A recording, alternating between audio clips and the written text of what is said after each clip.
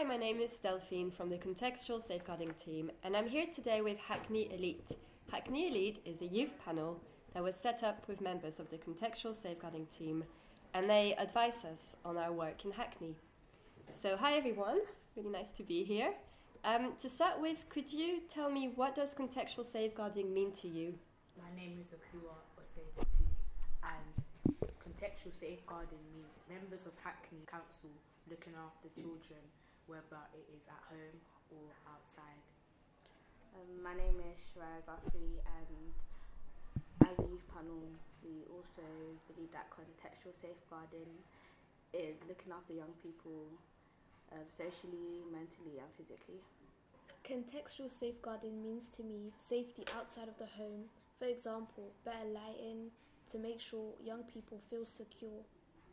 Contextual safeguarding also means preventing harm from happening, creating a happier community for everyone. Hi, my name is Vanessa, and I think that contextual safeguarding is based on the safety of a young person outside of their home. And depending on what the problem is, it could be, for example, if the problem is because of a peer group that the young person is hanging out with, the youth workers could educate and help the peer group. And if harm happens, for example, in school, they could work with the school to make it a better environment to help the kids. What would you say are some of the greatest risks that young people face in your neighbourhood? Hi, I'm Vanessa. So the greatest risks that young people face, in my opinion, in my neighbourhood are things like violence, gangs, and gun and knife crime. This also relates to the fact that we worked on a safety map which mapped out an estate, and we used different colours to indicate where we felt what we were the least safest in and where we felt the most safe in. This really opened my eyes and it changed the way I viewed the estate. And why do you think it's important to involve young people when thinking about safety in the neighbourhood? Anne? I think it's very important to involve young people in thinking about safety in the neighbourhood, as I think young people are normally the ones that are targeted.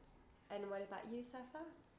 I think young people tend to get influenced easily and might be pressured by peers around them. And Shreya, have you discussed what some solutions might be to some of the issues in your neighbourhood? Yeah, we have. We believe that barriers broken between youth and adults would lead to the risk of knife crimes decreasing, and also interaction between the authorities or the police, as the youth and the police rarely have positive conversations, and we think that there should be light shed on the positive aspect. And Akua, what have you learned from being part of the youth panel, and what are your proudest achievements so far? My proudest achievement of being on the youth panel is the networking conversation event that we had in Hackney Town Hall last year.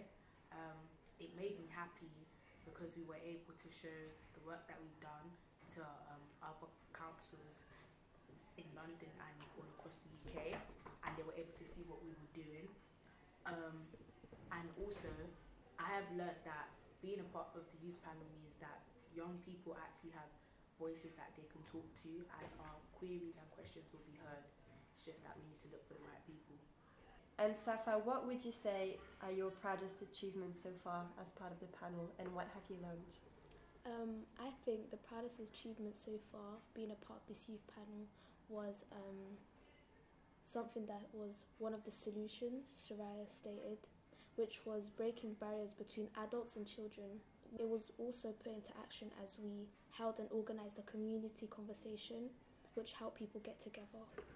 And we had an enforcement officer that people could talk to.